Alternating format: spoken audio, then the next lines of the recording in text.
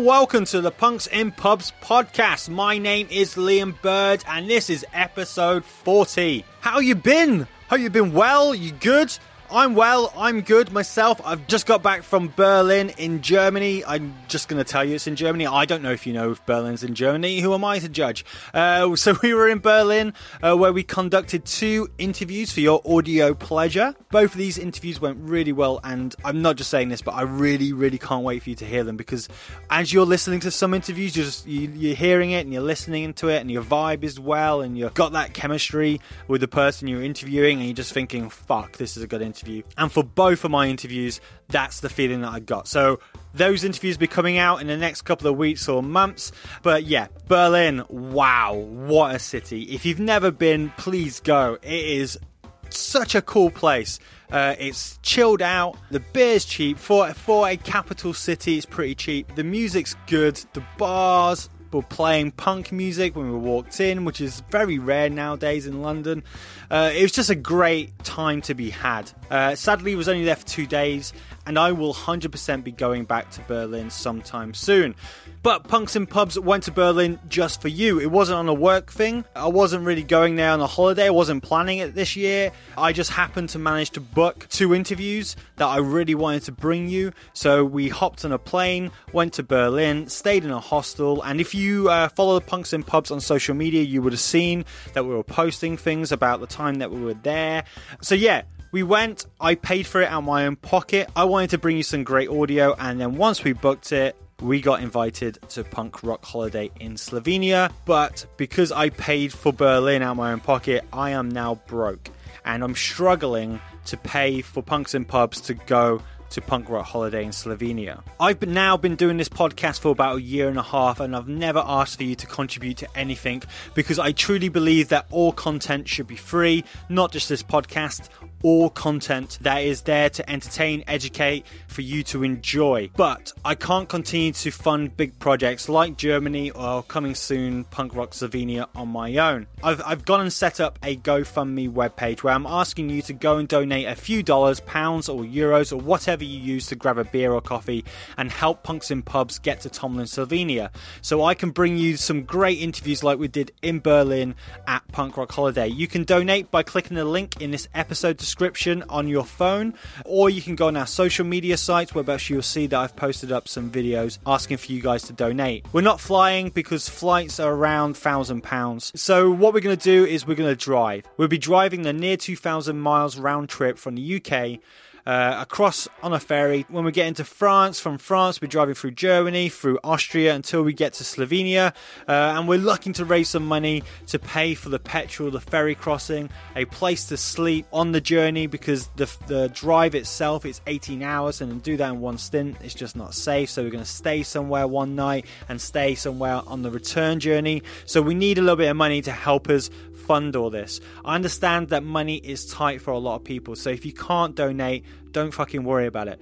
But if you're in a position where you can throw a bit of money our way, please do. We would greatly appreciate you guys doing that. Again, you can donate on the GoFundMe Punks in Pubs webpage, which is a link on Instagram. There's a link on Twitter. There's a link in the bio of this episode. Just click on it and donate as little as much as you can. If you don't like the idea, though, of donating money and getting nothing in return, fair enough, then go buy a Punks in Pubs t-shirt. They're £15. Go to Etsy. On the search menu, put in Punks in Pubs, or again, click the link on this episode and go and get yourself a t-shirt. All that money from the t-shirts is going into this project that I'm trying to do for you guys to bring you bigger and better guests. So any support you can give, please do.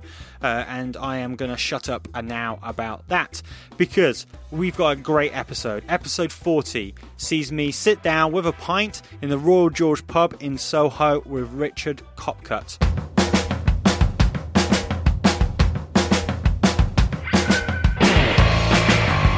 There may be some of you who might be going, who the fuck is Richard Kopcut, and why am I listening to an episode about him? Well, let me explain to you, okay? Richard Kopcut is a man who, back in episode 30, was referenced by Jeff Horton, who is the owner of the 100 Club. Go back, listen to that episode. It's a great interview. You'll really enjoy it. Anyway, so Jeff held Richard as one of the people who who contributed to save the 100 Club.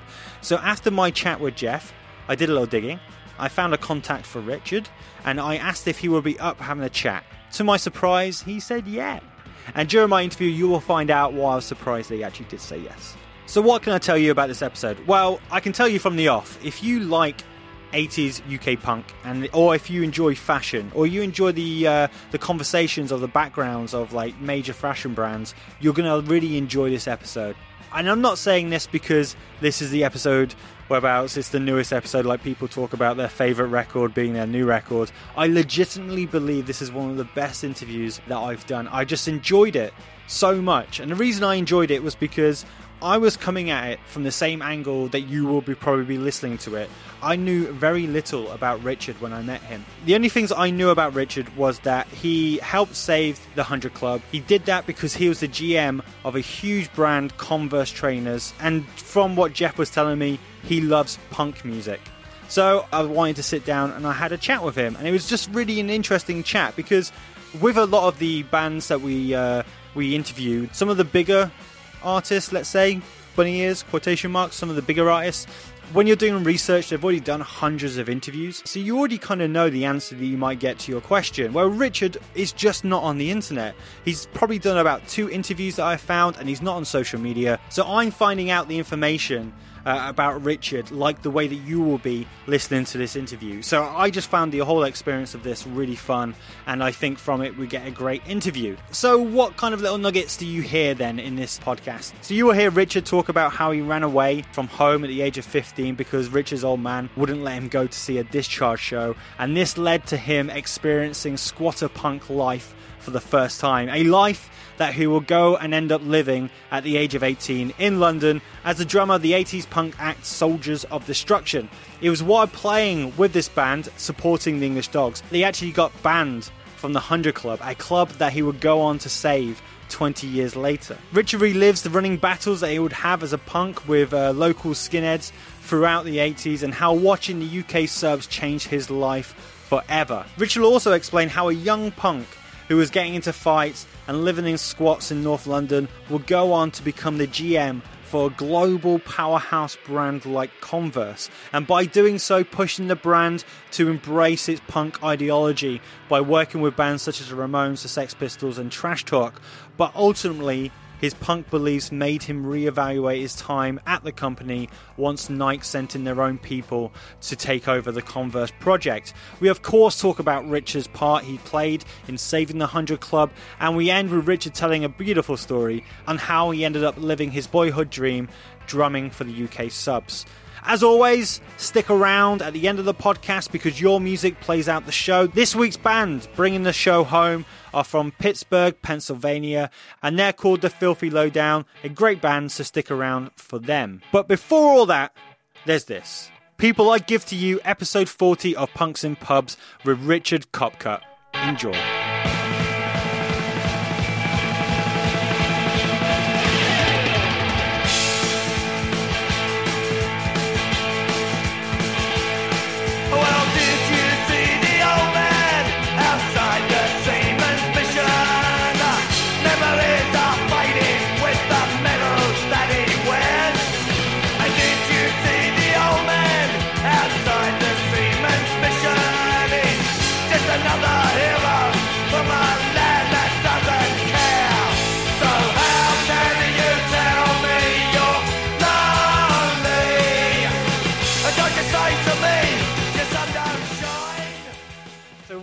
In the outskirts of Soho, just where the Astoria used to be in London, and now it's just a fucking horrible sight of Crossrail that is now being built. But in front of me is a man called Richard Kopcut, who you may have heard me talk about in my episode 30 with Jeff Horton, the owner of the 100 Club, and he's the man who's been credited for saving the 100 Club.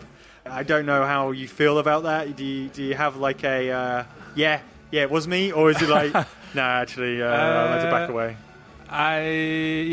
It's not that I saved it with by raiding my own piggy bank. It was, but I was in a position through the work I was doing to get involved, and through that work, it enabled the club to stay open for a further 6 years, and puts it on the footing that it is now. I'm no longer involved directly. I'm back being a punter, but for 6 years I was very heavily involved with Jeff through my work that I was doing at the time. So, sorry, we're going to talk about the 100 Club later, and we'll come to that. But also, so the company you're talking about is obviously Converse, yes, footwear, and again, a brand that is very synonymous with the punk scene historically. So, so I reached out to you to have a chat, and you very graciously said thank you, because part of me was a bit worried that because you work for Converse, you were like, oh, fuck off, like, I'm not touching this with a barge pole because I never know what might come out. It might affect me, and it might affect the brand. So from the off, thank you. That's okay. Just for clarity, I don't work at Converse anymore. Oh, right, okay. So in that respect, everything's fair game. we can slag it off as much as we're like, no, we're not going to do that. So when I interview people for the podcast, I like to try and research as much as I can. You are kind of like a bit of an enigma on the internet, which is very rare for anyone, no matter where you're from. Is that like something you've purposely gone about doing? Because I couldn't really find, because we're going to talk about later, you're very much really into your music, and you've drummed for a few punk bands. Yeah. But there's not a lot that comes out at you. Type in like your name and punk, or your name or whatever. Yeah, I think part of that was deliberate. I deliberately tried to keep a very low profile online. Some of the work that I did at Converse, particularly when I was based in the United States, meant, if you like, my profile became more broad than that. And then some of the stuff through the 100 Club, it became more broad. But I'm of an age where I'm probably not the most tech-savvy person in the world, so that probably means it's kept my profile low. And you're happy with that? Like, I'm perfectly happy with that, yeah. If someone needs to find me, they'll either find me through the 100 Club, like you did, or probably at a UK sub-show somewhere. So for me, I'm kind of going to be doing this with the listener. I'm going to be discovering stuff at the same time. So let's start where all good things start. I mean, where did you grow up then? So where was home? So I grew up, I was originally born in Devon, but then with my dad's work at the time, we moved from the West Country to the end of the Met Line. So I grew up just on the outskirts of London in a very sleepy conservative town called Rickmansworth, which in its own regard, definitely not a hotbed of punk, but gave me access through the Met Line to get into London very easily. Yeah.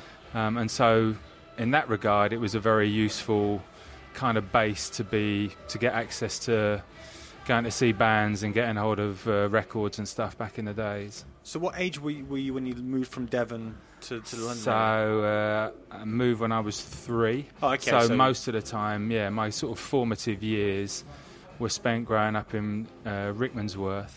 And then on my 18th birthday, I left home and moved to Islington, sort of in this quest, I suppose, to become what I saw at the time as a sort of full-time punk rocker. That was kind of, I didn't have I'm not massively well educated in terms of qualifications and what have you.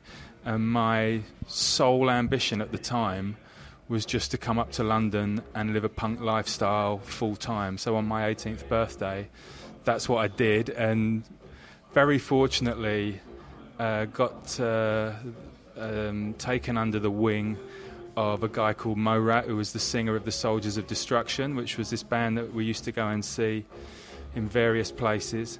And he took me in under his wing. I didn't have anywhere to live. Initially in a flat that he had on Packington Square in Islington, and then through his network managed to get a place in a squat in Highbury, and so sort of entered into the scene that way. So why did you leave home? Was it like was your parents giving you shit for the way that you were trying to dress and act? I grew up, before it sort of became fashionable, I was in a single parent family. My mother actually died died in a car crash on the way up from Devon to Rickmansworth. So it was just me, my brother and my old man, because my sister had also died in the crash. So my old man was very conservative, both with a small c and a capital C. And I think probably to keep some form of law and order in the house of two young boys and him holding down a full-time job, he sort of kept things very straight and narrow, and I started getting into punk. It's sort of one of those epiphany moments. I can picture where I was the first time I got exposed to it, and it captured my imagination at the age of 11. So I sort of had this 7-year itch I was waiting to scratch, because trying to get my old man to agree to let me go to shows was a battle in itself.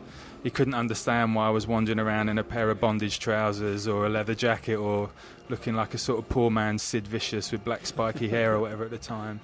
And in his words, it was always, when you get to be 18, you can do whatever you like. And I sort of had that message drummed into me for years. And so literally when I turned 18, I was like, OK, then I'm going to do what I like. And that was when the journey really began. So was your brother also into punk? Or No, not really, although I will credit my brother. He got me into a lot of bands that I think have stood the test of time, that other, I think, sort of bands within the punk scene have given credit to. So stuff like Roxy Music, T-Rex, Dr. Feelgood, Ian Dury, all those sorts of bands. My brother was into that, so I still love all those bands now. And I think that gave me a taste for that type of heavier rock kind of music.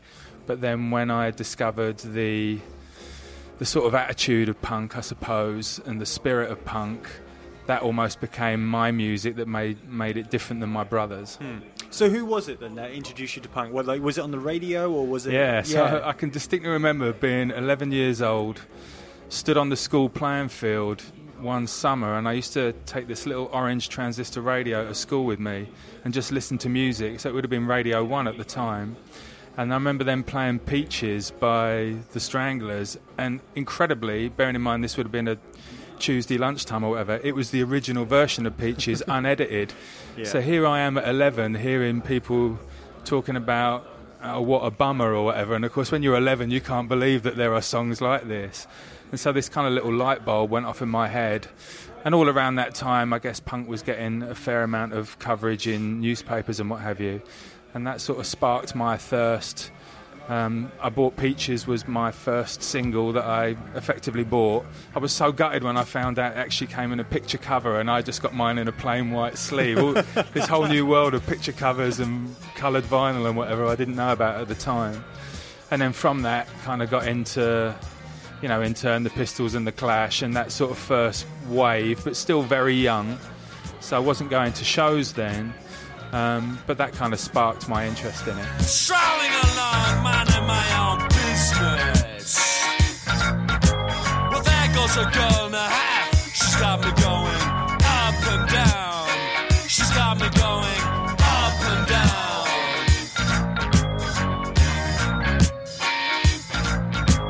Walking on the beaches, looking at the beaches. Did you have like friends who you can go to and go, have you listened to this? Or was it very much on the island of one? Yeah, really, I have to say it really was an island of one. And even when I went through secondary school, so I started secondary school in, I guess it was 78, something like that. There were a couple of lads there that used to come to shows with me as we started going to shows in our sort of mid-teens. But no one, I think, took it maybe as seriously as me, and it's not to say I was like the A1 punk rocker or anything, but I don't know what, it just completely captured my imagination. I loved the music, I loved the style, I loved the attitude, and for whatever reason it just bit me harder than it seemed to bite others at school. So was it the rebellion then? Because like you were saying, like your dad was very affirmative and this is the law and this is how you do it. Do you think if there was another music genre that kind of had that rebellion, so say if you were the age now and grime was out, do you think that you would have pulled towards that? Yeah, I guess it is. I think when I reflect on it, I guess I've always, or since that punk thing, I've liked protest music. So I'm a big fan of hip-hop and rap, which I saw at the time as protest music, but coming from a different angle. And it's not that I'm necessarily into grime, but I assume the kids that are into grime are singing about their situation and they're angry at the world with whatever's making them angry today. So I guess if I was 11, 12, 13 or whatever now, that might well be my music of choice, but I got the punk bug and it's stuck with me ever since. So you moved from your home to essentially a squat. Yes. How was that for like a culture jump of, oh yeah, I can go home and I can have a shower and like wash my shit, to all of a sudden being surrounded by a load of other punks whose hygiene, I'm going to guess, wasn't top of their list? Yeah, it wasn't. Well, I'd had a sort of introduction to it. When I was about 15 or 16, we came up to see Discharge at the 100 Club, and I'd actually run away from home at the time because this was yet another gig that my old man wasn't going to let me go to. So I guess the dam broke, and I said, right, stuff it, I'm going to run away from home. So I came up with a sleeping bag, and we went to see Discharge at the 100 Club, and then again meeting Morat because we knew him through the Soldiers. He said, where are you staying tonight? Because he saw that we had sleeping bags. So I said, we don't have anywhere to stay. So he said, well, I can get you in a squat in Petherton Road. And again, maybe for people that don't know, if you go to these places now, these are all in Highbury. So Petherton Road, Beresford Road, Northampton Park, these are all incredibly expensive houses now. Yeah. But back then, which would have been 81, 82, these places were derelict, you know, incredibly, nobody wanted to live there. Beautiful old Victorian houses. So we stayed in Petherton Road, and that was kind of like an introduction to squatting. I mean, we slept on a floor with God knows how many other scruffy punks and whatever. Got up in the morning and we just came down to the West End, me and this lad I was with. Ended up getting arrested that day. So my old man had to come and get me out of West End Central Police Station. So I managed to run away for about 48 hours before getting arrested and carted back home. But it had given me an insight into how it was possible to live away from your folks. And then, I got into this place in Northampton Park, which initially was a squat and then became a housing co-op. And there were about 6 of us living there. And we had our, fair quota of scrapes and what have you. But it wasn't too bad, particularly when a housing co-op came along. Yeah, there was running water, there was electricity. I remember at the time there was only one ring on a cooker to cook on, so it wasn't necessarily the greatest, healthiest eating that you've ever seen. But aside from that, it was just me excited to be living the dream. And while I was living there, the original drummer of the Soldiers either left the band or got kicked out, I don't know.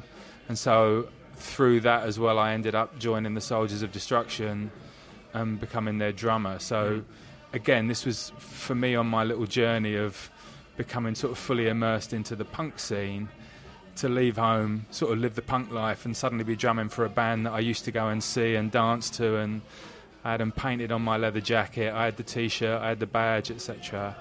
This was like, this is amazing, suddenly we were playing the 100 Club and supporting the English Dogs or whatever. It was just like a dream come true. You said when you went to a Discharge show when you were 15, 16. What was your first show? And do you remember? So you can take a sip of beer if you want. I'll string out this question. So do you remember your first show and your experience of it? Because between 81, 82, that was the area when the skinheads were really kicking on and fights were kicking out and shows. And for me, when I went to my first punk show, it was nothing like that, really. Yeah. I mean, when I went to some hardcore shows, they were a little bit more feisty, but I never experienced that kind of real frightening aspect of some shit is going to go down and someone might actually go to hospital. Yeah. So the first show I ever went to was November the 12th, 1980. Oh, wow, you know it. I do know it. At the Hemel Hempstead Pavilion, which... Hemel Hempstead is one of the ugliest towns in the country, and the good news is the pavilion's been bulldozed, but it won't take away the fact that that's where I went to my first show. It was the UK Subs. I was a massive Subs fan from day one, and incredibly, this was a school night, so God knows why my old man let me go. I must have just hounded the life out of him. So I went with a lad from school, and I remember standing right at the front of the stage. I didn't know what to expect at all. And so I remember the Subs came on and they launched straight into emotional blackmail is what they came on with. And I can't even begin to tell you this. Whatever I say now will not do it justice. The sheer excitement I had with that moment. I'm sure I'm supposed to say when my kids were born, it wasn't as exciting as that, or when I got married to my missus, it wasn't as exciting as that. but it's the closest thing I've ever had to a heart attack. I just could not believe the sheer power of it. And the subs were, it was with Nicky Garrett as it was playing guitar at the time, and Alvin and Steve as it was on the drums, and Charlie doing what Charlie does best. And it was just spectacular. And I think it really made me feel, going to my first show really made me feel like I was part of the scene, because I've been waiting so many years to go. And the subs were so powerful, and because I loved them so much, really from buying the first album and whatever, that was the kind of moment when I thought, okay, I'm really in the scene now. Yeah. Obviously, right at the front, so behind you it must have been like kicking chaos. Yeah. Did you? How long was it until you were in there, or was it like instant? Like, I see that, I'm in there. Yeah. To be fair, at that gig there was no problems, but the more we started going to shows, and certainly coming up to London, you would get a lot of trouble. Basically, every gig you went to, there would be trouble of some description. I remember in '81 there was a really great tour called the Apocalypse Now tour, which was Discharge, Exploited, the Nowhere League, Antipasti and Cron Gen all on one bill. And they played at the Lyceum. Every Sunday night there used to be gigs at the Lyceum. And so we came up to buy tickets in advance, because there was, obviously this is way before the days of the internet and whatever. And having bought the tickets, we walked back down the Strand, and we walked underneath this scaffolding where they were doing a shop up. And we were laughing at the time, saying, I wonder who's going to be dumb enough to walk under this sort of alleyway after the show, because if you do that, you're obviously going to get into trouble. Anyway, we came out of the show. It was a fantastic show. And, of course, we were all giddy. We didn't know where we were headed. We walked down the Strand straight into this kind of alleyway of scaffolding. And it was like a scene from Tarzan. We had all these skinheads were up above us on the scaffolding, and they sort of swung down. And I can even remember what they said. They said, "Hello, boys." So we were like, okay, this probably isn't going to start off very well. And then they used some more earthy language. And so there were boots flying and fists flying. So I just remember running down the Strand, literally running for our lives. And then I would say certainly in my experience, between 81 and probably 84, 85, pretty much every show we went to, regardless of venue, there would be trouble. I remember going to see the band The Verucas. We went to see them up in Scunthorpe, and me and this lad Plug, we hitchhiked up there. We turned up, and I knew the Verucas because I've been doing a bit of roadieing for them, so they got us in on the guest list and whatever. We got into the venue, and God knows where it was in Scunthorpe, but this place, there must have been 150 people there, and we were basically the only two punks in the entire venue. We thought, God, this could be the longest night ever. So I go into the little boys' room just to do what you need to do. I turn around, and the toilet was absolutely full of skinheads.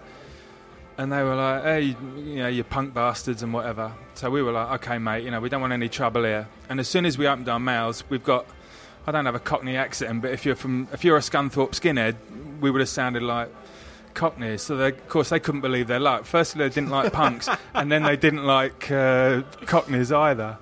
So I ended up getting a smack in the mouth. My front teeth are still chipped from where I got this smack in my mouth. So that was kind of life of being a punk rocker in the early 80s, was just, there would always be, some chaos somewhere. Yeah. The worst I think I ever saw was an all-dayer at the Rainbow, which the Angelic Upstarts headlined. And the Rainbow obviously is no longer a music venue, but it's sort of like Brixton Academy size, I guess. And from the minute we turned up there to the minute we went home, it started at 2 o'clock, finished at 11 or whatever.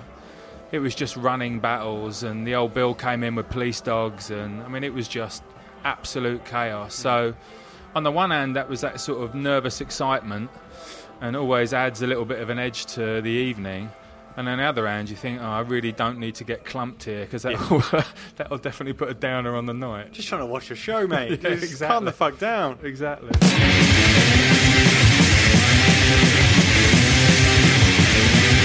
Can you hear the sound of an enormous door standing in the depths of hell?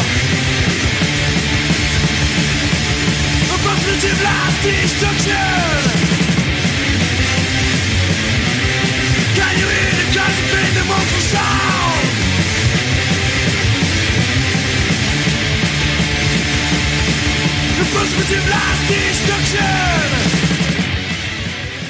So how did you end up like taking up the drums then? Because I'm guessing if you had quite a strict father, the drums is probably the most fucking like no to the request of all musical instruments. So how did that happen? So kind of like most people, I guess, I was in a little band with sort of schoolmates or mates that I knew in and around Rickmansworth. One of whom's a guy called Liam Watson, who I think he still owns a recording studio over in Hackney. It's where the White Stripes recorded Seven Nation Army and whatever. It's called Toe Rag Studios. So I knew Liam when we were 15. He was into punk music. This lad Plug and a couple of other lads we knew. So we'd gathered together a ragtag bunch of instruments, and I'm not technically gifted enough to play the guitar, and I wouldn't put my voice to the test, so I think I just ended up on drums by default. I couldn't really play, and then someone showed me how to play Never Again by Discharge, which, when I look back now, it's a relatively simple drum beat, but at the time you'd have thought I just found the cure for cancer or something. I'm like, oh my God, this is amazing. So I remember drumming that and thinking, oh, this is incredible. This is how Gary Maloney does it. I actually met Gary Maloney a few years later and told him that story. So he was sort of a huge inspiration to me at the time. So, yeah, I sort of bought my own little drum kit, was in a couple of little local bands, if you like, that didn't play shows as such, and then ended up, the first band I was in was The Soldiers. So transitioning them from the crowd to the back of the drums, how was that? And how, I always ask this of people who play drums, or like anyone who plays on stage, how can you explain the difference of like the rush of playing in a band when the crowd's going wild to being in the crowd when the band's doing their thing? Like, what is the difference? Actually, I don't know that there is, or at least I don't know that I have felt such a big difference. I don't know that when I was in The Soldiers, I don't know that people were going that wild, although we did used to have quite an enthusiastic following. I think that's probably the polite way of saying it. They were called the Highbury Hit Squad. And, sound nice guys. And so they used to come and watch The Soldiers, so that always used to get a bit of a thing going. But I think because I was into the music and into the scene, and it just felt like the band and the crowd were as one. There was no distance between anyone, you know. It's not like it was a well-paid gig, or it's not that you were so distanced from the audience. You just felt part of it and just get up and did your thing, and then you got back off, and invariably you would like the headline band, so you would end up dancing to the headline band anyway, regardless of the fact that 30 minutes before you'd been on stage. So when you were touring with the Soldiers, how was that? Was it like everything you thought being in a punk band would be, or was it like, what the fuck? This is nothing like what I wanted to be. Like, why the fuck am I sleeping on the floor? Where are all the women? What is going on? Well, a little known fact about the Soldiers, I joined them sort of towards the end of their existence, and they only ever played one show outside London, which was down on the Isle of Wight, which I'd also travelled down to see them down there. This is before I was in it. And then we sort of just played shows in London. So it wasn't till I then ended up drumming for Hagar the Womb. And that was the first time I'd really sort of been on tour, as it were. And again, to me, it just felt like a big adventure. You know, you're jumping in a van, it's filled up with equipment, and you're travelling to a town that you probably didn't know and hadn't been to. You know, with Hagar, we went up as far as Newcastle and, you know, places everywhere in between. Although I do remember my most sobering night probably of playing the drums.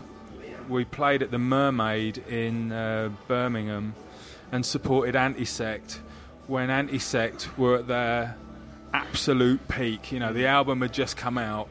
They were so good and so powerful. And I guess everybody has either seen or used the expression about when a band has been blown off stage. I cannot begin to tell you how far Antisect blew Hagar the Womb off stage. I'm not even sure I recovered properly. I think that might have been my final I'm done. My final gig. Yeah, really. They were so good. And by comparison, when the Hagar people were all lovely people, I can't say I was hugely into the music, but a couple of friends of mine were playing in the band, and they said, we need a drummer, we're going to do a tour, will you come out and tour? So I said, all right, I'll do it. But then when you saw Antisect up close and personal like we did, we were like, oh Jesus, these guys are on a completely different level. So you spoke about playing a show with the English Dogs. And the one thing I did find out online is supposedly you got banned for life from the 100 Club. I did. After that show. I did. Well, not just me, the band got banned. So what happened then? So the Highbury Hit Squad had turned up, and ever anxious for an enthusiastic evening, I guess they had taken things too far. Knowing that group, it would have been either taking it too far with the security people at the 100 Club, which is a distinct possibility, because at the time there used to be a lot of trouble between bouncers and audience, or maybe there was some other issue around some sort of criminal damage or, you know, some fight or whatever it was. So we didn't really know we'd been banned at the time. We played with the English Dogs, and then we had another gig lined up to support Broken Bones. And we got a letter through. Again, we didn't have a telephone in the squat, so everything was being done by mail. So we got a letter through from Broken Bones, because they'd agreed to let us support them. And we got the letter through saying, hey, you can't support us because you're banned from the 100 Club. So we didn't know anything about it. So we were like, oh, okay, we didn't know about that. And it was sort of funny when I realised we were going to talk about the 100 Club, but it was sort of funny when I did hook up with Jeff, God, I don't know what it was, 30 years later or whatever. I did remind him that, actually, am I still banned or are we allowed back in here now? So, but the good news was I think the ban had expired, so we were good to go. That's always a positive. So how did a guy who's like obsessed with punk, playing punk shows, getting barred from punk shows, end up becoming like the GM of one of the biggest brands in the world? Like, how did that even... So how did you go from a squat like to all of a sudden being involved in fashion and marketing? Like, how did that even... Yeah, it's a good question. I'm not quite sure how I did it. Well, so while we were in the squat, my then girlfriend, who's now my wife, she fell pregnant with our daughter, our first child. So Islington Council, God bless them, they were obliged to give us a council flat. So we got a council flat just off City Road, just down the road from Angel Tube. And then my lad was born as well. So we were living in a tower block. We had slightly nutty neighbours. And even back then, I'm talking now about the middle to late 80s, Islington then wasn't like it is now. So there was a lot of... used to get a lot of hassle and stuff in and around Islington. And so we made a decision that we would move out of London. And that sort of horrible moment when you realise you've got to go and get a job, because I'd been unemployed for 5 or 6 years by this stage. Yeah.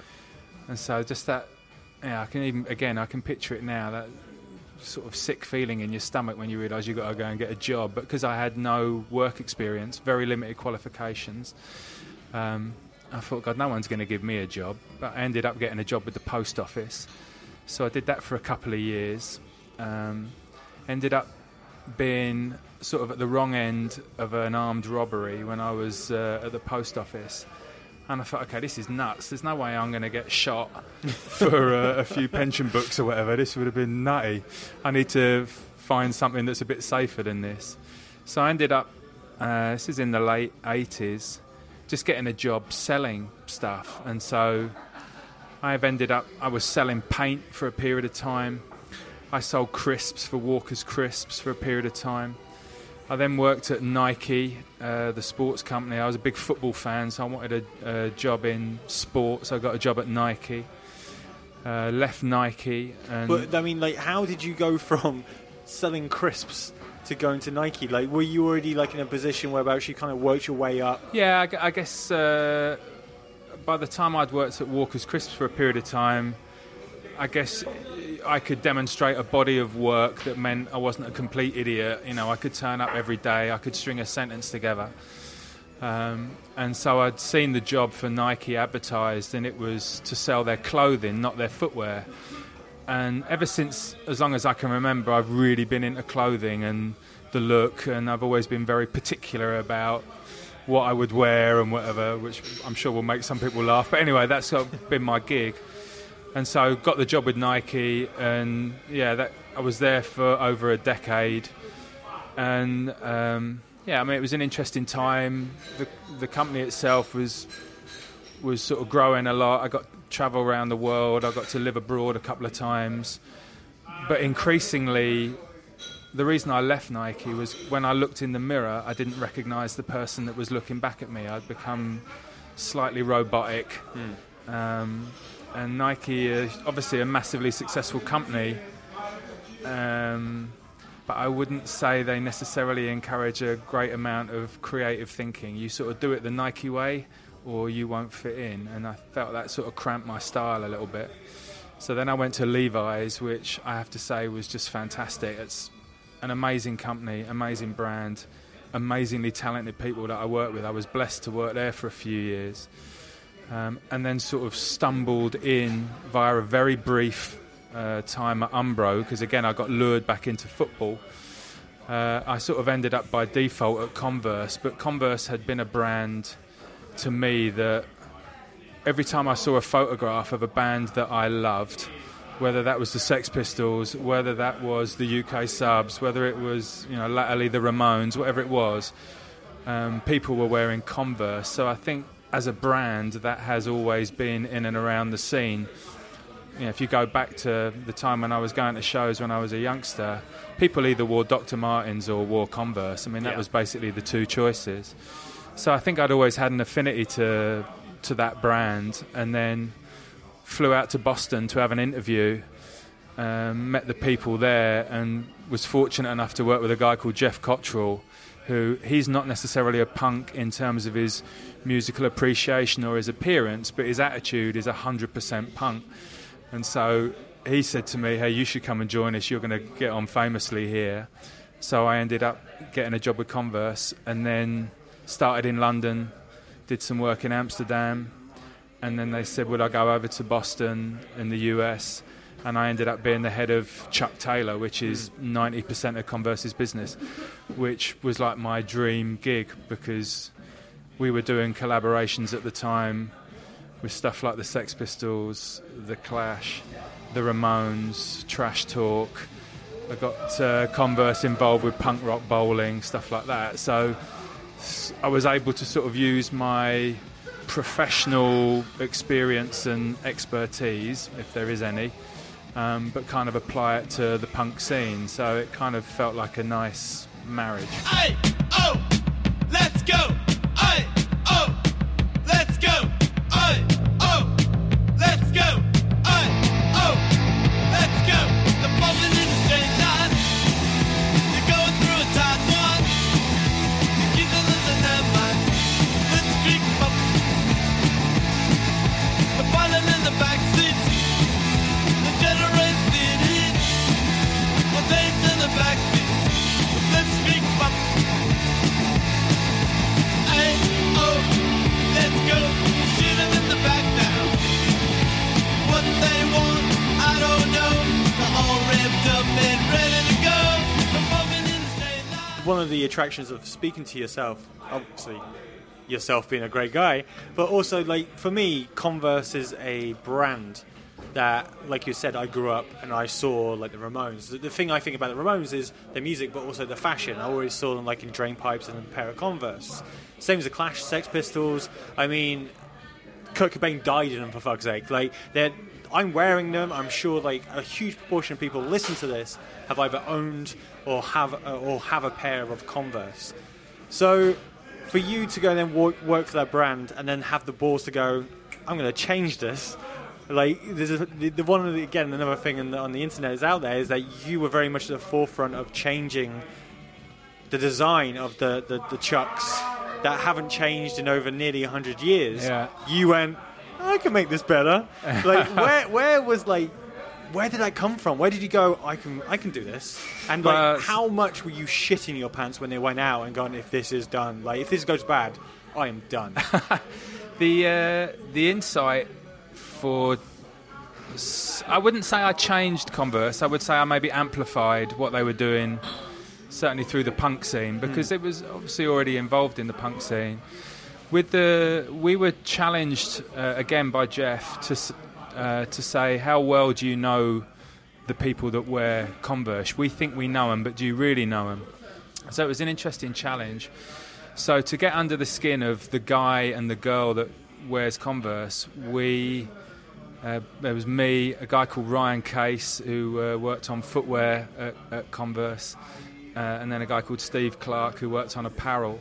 We went back out on the road with a band and toured with them for 10 days, 24 hours a day, so that we lived their life, to sort of see what does today's Converse consumer need from their footwear and their clothing. And spending all day with them, travelling in the van, doing the show and then the after show, it gave us an insight that said there's sort of 3 parts to their day. The first part is travel. So they're sat in the back of a van. I remember driving from Inverness down to Manchester. So, I mean, it was a decent drive of whatever that is, 6-7 hours. So the guys in the van, first and foremost, are looking for comfort in their footwear and their apparel. So, okay, we need to make stuff that's comfortable. Then when they are doing the show, there's a lot of leaping about and, you know, making sure there's grip on the stage or whatever. So they're looking for something that they can perform in. And then after the show, one of the things we learnt, which, guess what, boys in bands like to meet girls who like boys in bands. That seemed to be the general gist of most shows we went to. But then also, you know, maybe these guys are shooting a video, or maybe they're having a photo shoot, or maybe they're going to an awards ceremony. So there's some element of style. So after the show, they want to look good because they're going to go and chat to other members of the opposite sex. So our takeaway was about comfort, performance and style. Okay, so take those 3 insights, go back to the Chuck Taylor sneaker. Can you make a sneaker that delivers comfort, performance and style? And so that was sort of the genesis of what then became Chuck 2, which, yeah, there was an awful lot of sneakers sold when we launched that sneaker. I mean, well over 1 million pairs were sold on launch of that sneaker. So I would hazard a guess that's probably the most successful sneaker launch in the history of sneakers, because generally people, when they make a new sneaker, they might make, for something that's on general distribution, they might make 20,000, 50,000, 100,000, but they're not making 1 million pairs, which is what that Chuck 2 did. So it was a great exercise to be involved in. I can't say we were nervous about it, because I think we had a good insight into what the consumer wanted, and so we felt confident in the product. So when you're working for a company, I mean, there's going to be people listening to this who are possibly going to go, why the fuck are you talking to someone who's worked for Nike? It's basically the anti-establishment against punk. Punk is meant to be independent DIY. Why are you talking to him?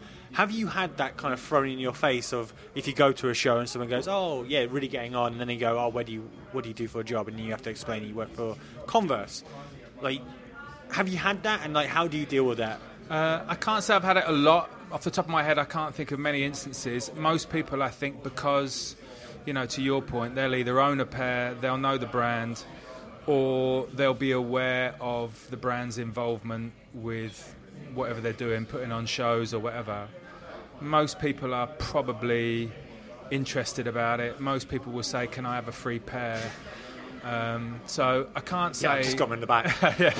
I can't say I necessarily got a lot of static about it, but I think it is a fair observation.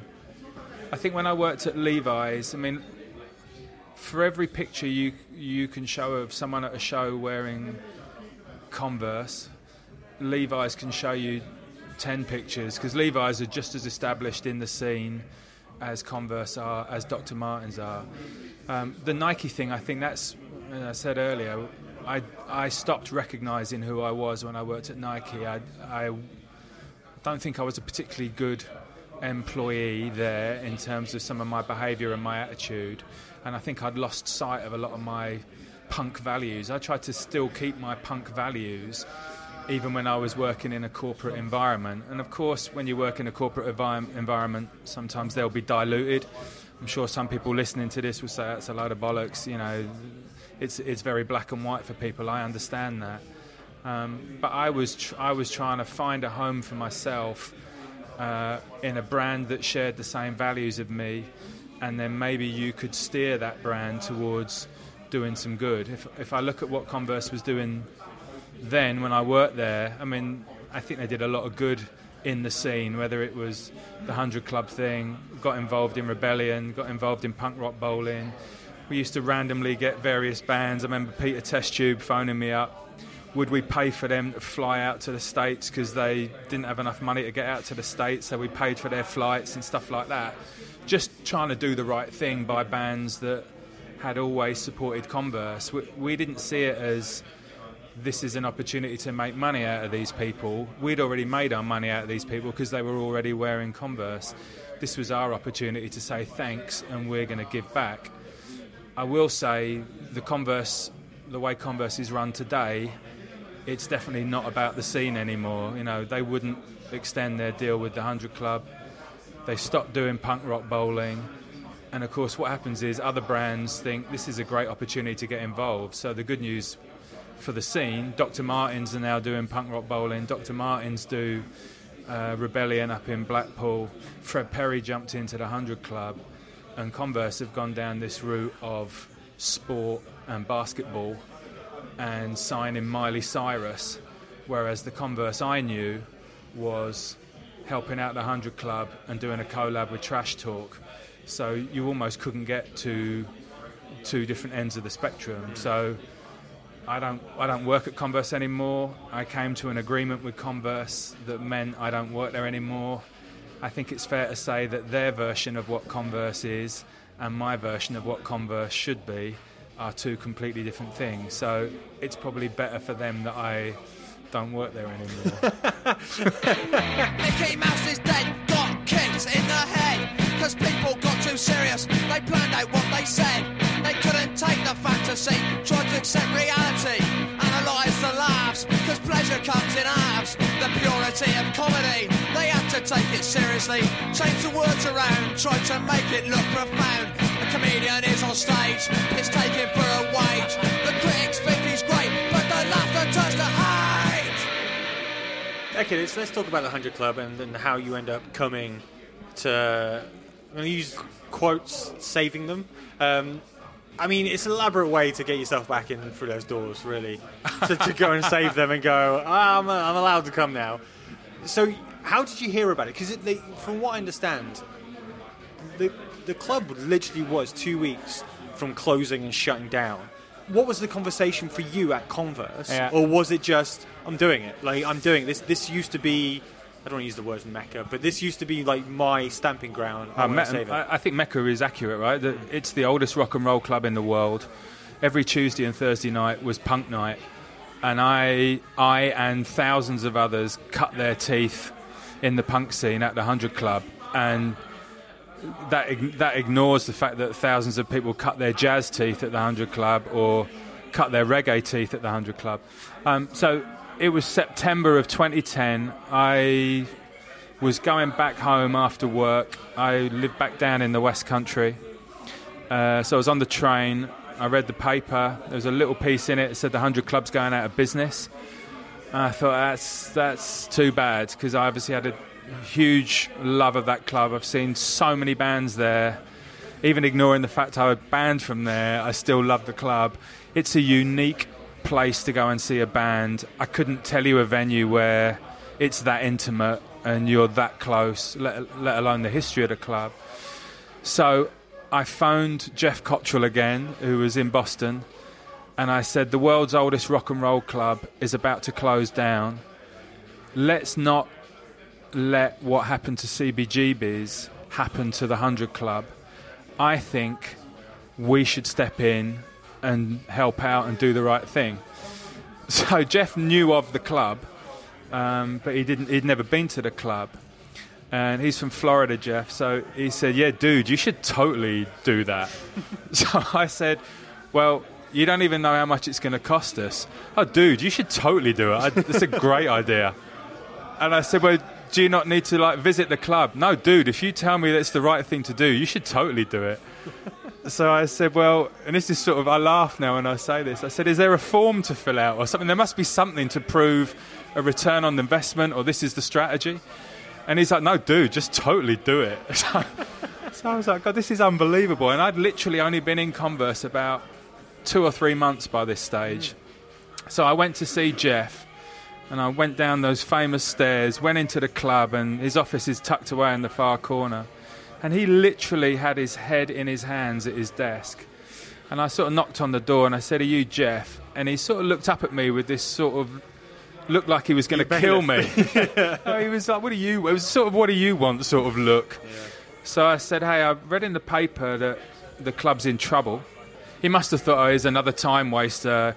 He sort of used to say at the time there were a lot of vultures circling the club, trying to pick whatever bones they could out of it. And I assumed he thought I was another vulture. So I introduced myself, told him about my love of the club, told him that I worked at Converse, and just said, "What can we do to help?" So I think initially he was a bit sceptical about it, obviously, but then when we explained what we wanted to do, he was honest and open enough to show us his books, so we could see what the deficit was, the difference between going under and at least breaking even. And so the original deal, which we signed for 3 years, was we would bridge the gap between the loss and getting him back to break even, which was a considerable sum. I'm talking about hundreds of thousands. I don't want to give away trade secrets, but it's a considerable sum of money.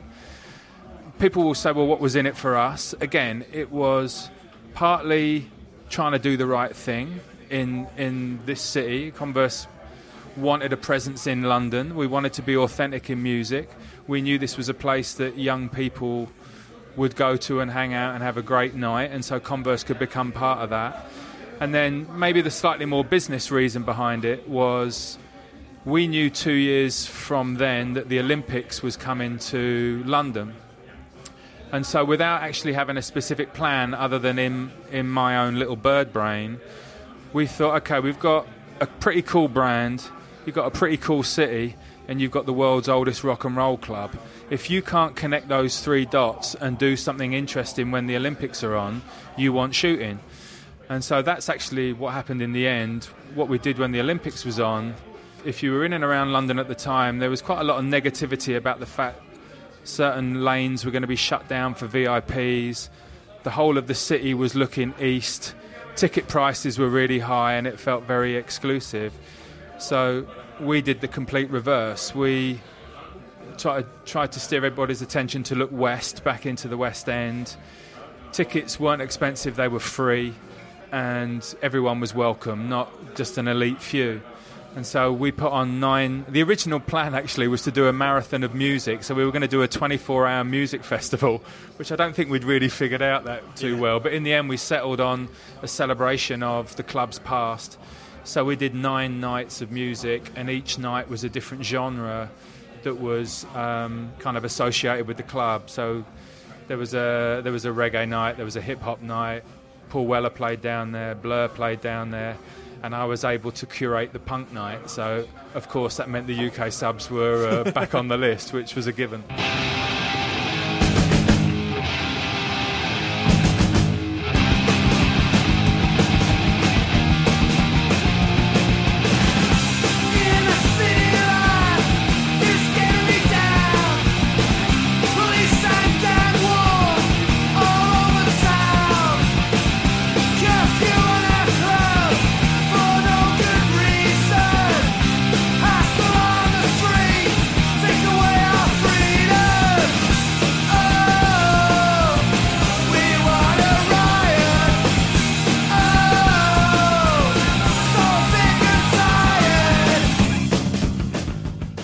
I don't want to pry, but I'm again searching for the very limited information I found about you. Your son is now in a band. He's been in a number of bands, yeah. And like, are you living vicariously through him? Are you like, I want you to do this because I never got to do it? No, I will say he's infinitely more talented than I am at music, infinitely more talented than me. And I think where I'd joined a band for a laugh and I don't know, whatever we used to get at the time, a crate of beer, he's approached it as in, I'm trying to make a living at this. Yeah. So, and I sometimes think it's a failing in my parenting. He was obviously brought up on a steady diet of punk rock. And whilst he has an appreciation for punk rock, he sort of tended to lean towards more hardcore metal, so the likes of a Hatebreed, for example, Chimera, that sort of type of band. So he was much more in a metal scene than a sort of straight up punk scene. So he was in Rise to Remain, which was a sort of British metal band. So I mean, he toured the world with them, did amazing shows. Then he sort of fell out with them. He was in a band called Axe Wound, which was a kind of it's a quality name. He was a kind of, it was like a sort of not a celebrity band as such, but they had Matt Tuck from Bullet for My Valentine was in it. Liam from Cancer Bats was the singer. My lad was on bass, Makey on guitar, and Jason Bold, who's drummed for various people, including Killing Joke. So he was in that for a while, and then he set up his own band, which is called Zoax, Z-O-A-X, which I think he was at his most happy with. Again, did a lot of touring, both in the UK and abroad. That's sort of been on the back burner for a couple of years, and for the last couple of years, he has just been making music. And funnily enough, he's just come back from Ireland. He was in Ireland for 10 days in a recording studio, so he's probably got a set worth of music to come out, which I'm guessing he will start gigging this year. So he's the real musician in the family, it has to be said. And I guess like all parents, you want your kids to do well at whatever it is they choose to do. So, and my kids, my lad's a musician, so he works his socks off and makes no money. And my daughter is a lawyer. She really She really works her socks off, and she does get rewarded for what she does. So we've got sort of opposite ends of the spectrum. I will tell you a funny story. My lad got signed by EMI when he was at Rise to Remain, and he was only 18 at the time. So he had he came back with a contract from EMI to sign. He was like a dog with two tails, because he's like, I'm going to get signed by EMI. This is unbelievable. So of course I tell him all about the Pistols and EMI, and it goes straight over his head. He's not interested in that at all. And my daughter, she's a litigation lawyer, but she's also done a lot of contract law.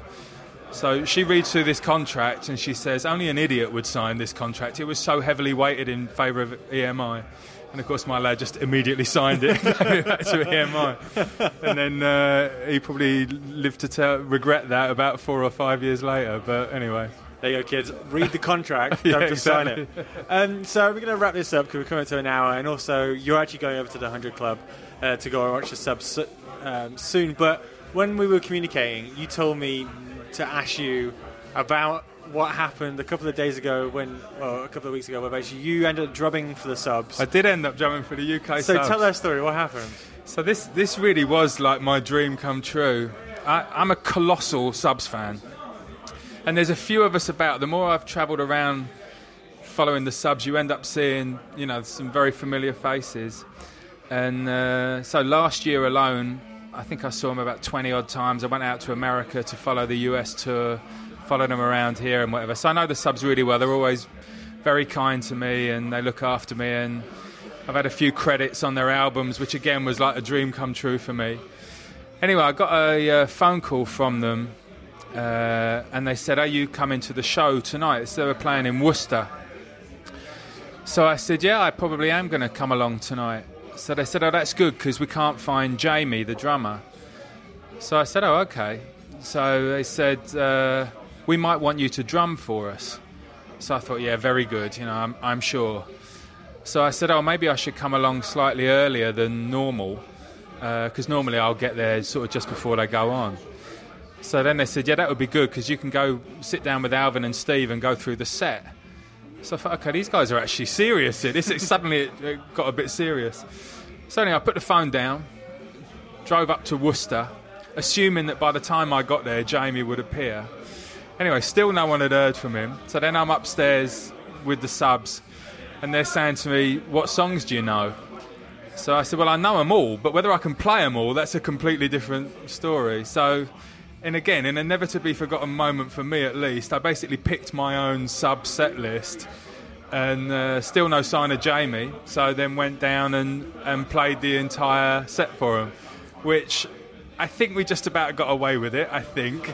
And it was like a dream come true, it really was. So what happened to Jamie? Can you say? He had been... I saw Jamie on Wednesday, actually, at the Subhumans. I went to see his other band are called You, which people should check out. It's a really great band. I saw Jamie. He had been at rehearsals, I assume with You, and then he'd gone out in Camden and he'd been arrested. I won't tell you what he was arrested for. It was nothing like weird. It was typical. If you know Jamie, you'll go, okay, that figures. But when you see Jamie, he should tell you, not me. So he'd been arrested. He'd been kept in for 24 hours, which is why he didn't make the show. And then they let him out, and he joined the tour again. And so I can say, I drummed in the Soldiers of Destruction. I drummed for Hagar the Womb. And for one night only, I drummed for the UK Subs, which that's it. I can die a happy man now. Well, let's end it there then. Richard, thank you so much for your time, man. It's been a pleasure. I wish you all the best in whatever you do, and thanks. Thanks, Liam. Cheers. I'm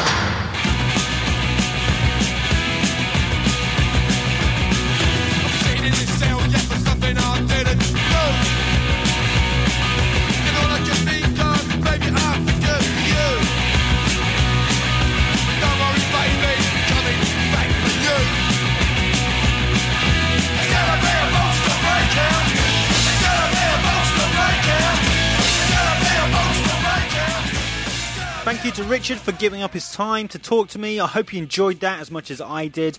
If you did, then please go rate and review on iTunes. Right, that's it for me. Let me just take a quick moment to remind you, please give what you can to our Punks in Pubs GoFundMe page. Just click the link in this episode bio on your phone and give as much or as little as you can. Or go pick up a t-shirt as well, £15 via Etsy. All the money helps to contribute to this podcast getting bigger and better and doing more projects like the Berlin one or Punk Rock Holiday. Let's take this podcast home. Playing at the show is a band named The Filthy Lowdown. They're based in Pittsburgh, Pennsylvania, and this track is from their new album, El Accidente, an album that was produced by Joe Queer of The Queers, guest of episode 38, go back and listen, and mixed and mastered by Ryan of The Atom Age, not a guest on this podcast. This track is called Mischief, and it's pretty fucking good. Right, we're gone, we're out of here. If you go into a punk show and you see someone fall down, you pick that motherfucker right back up. Until next time, bye-bye.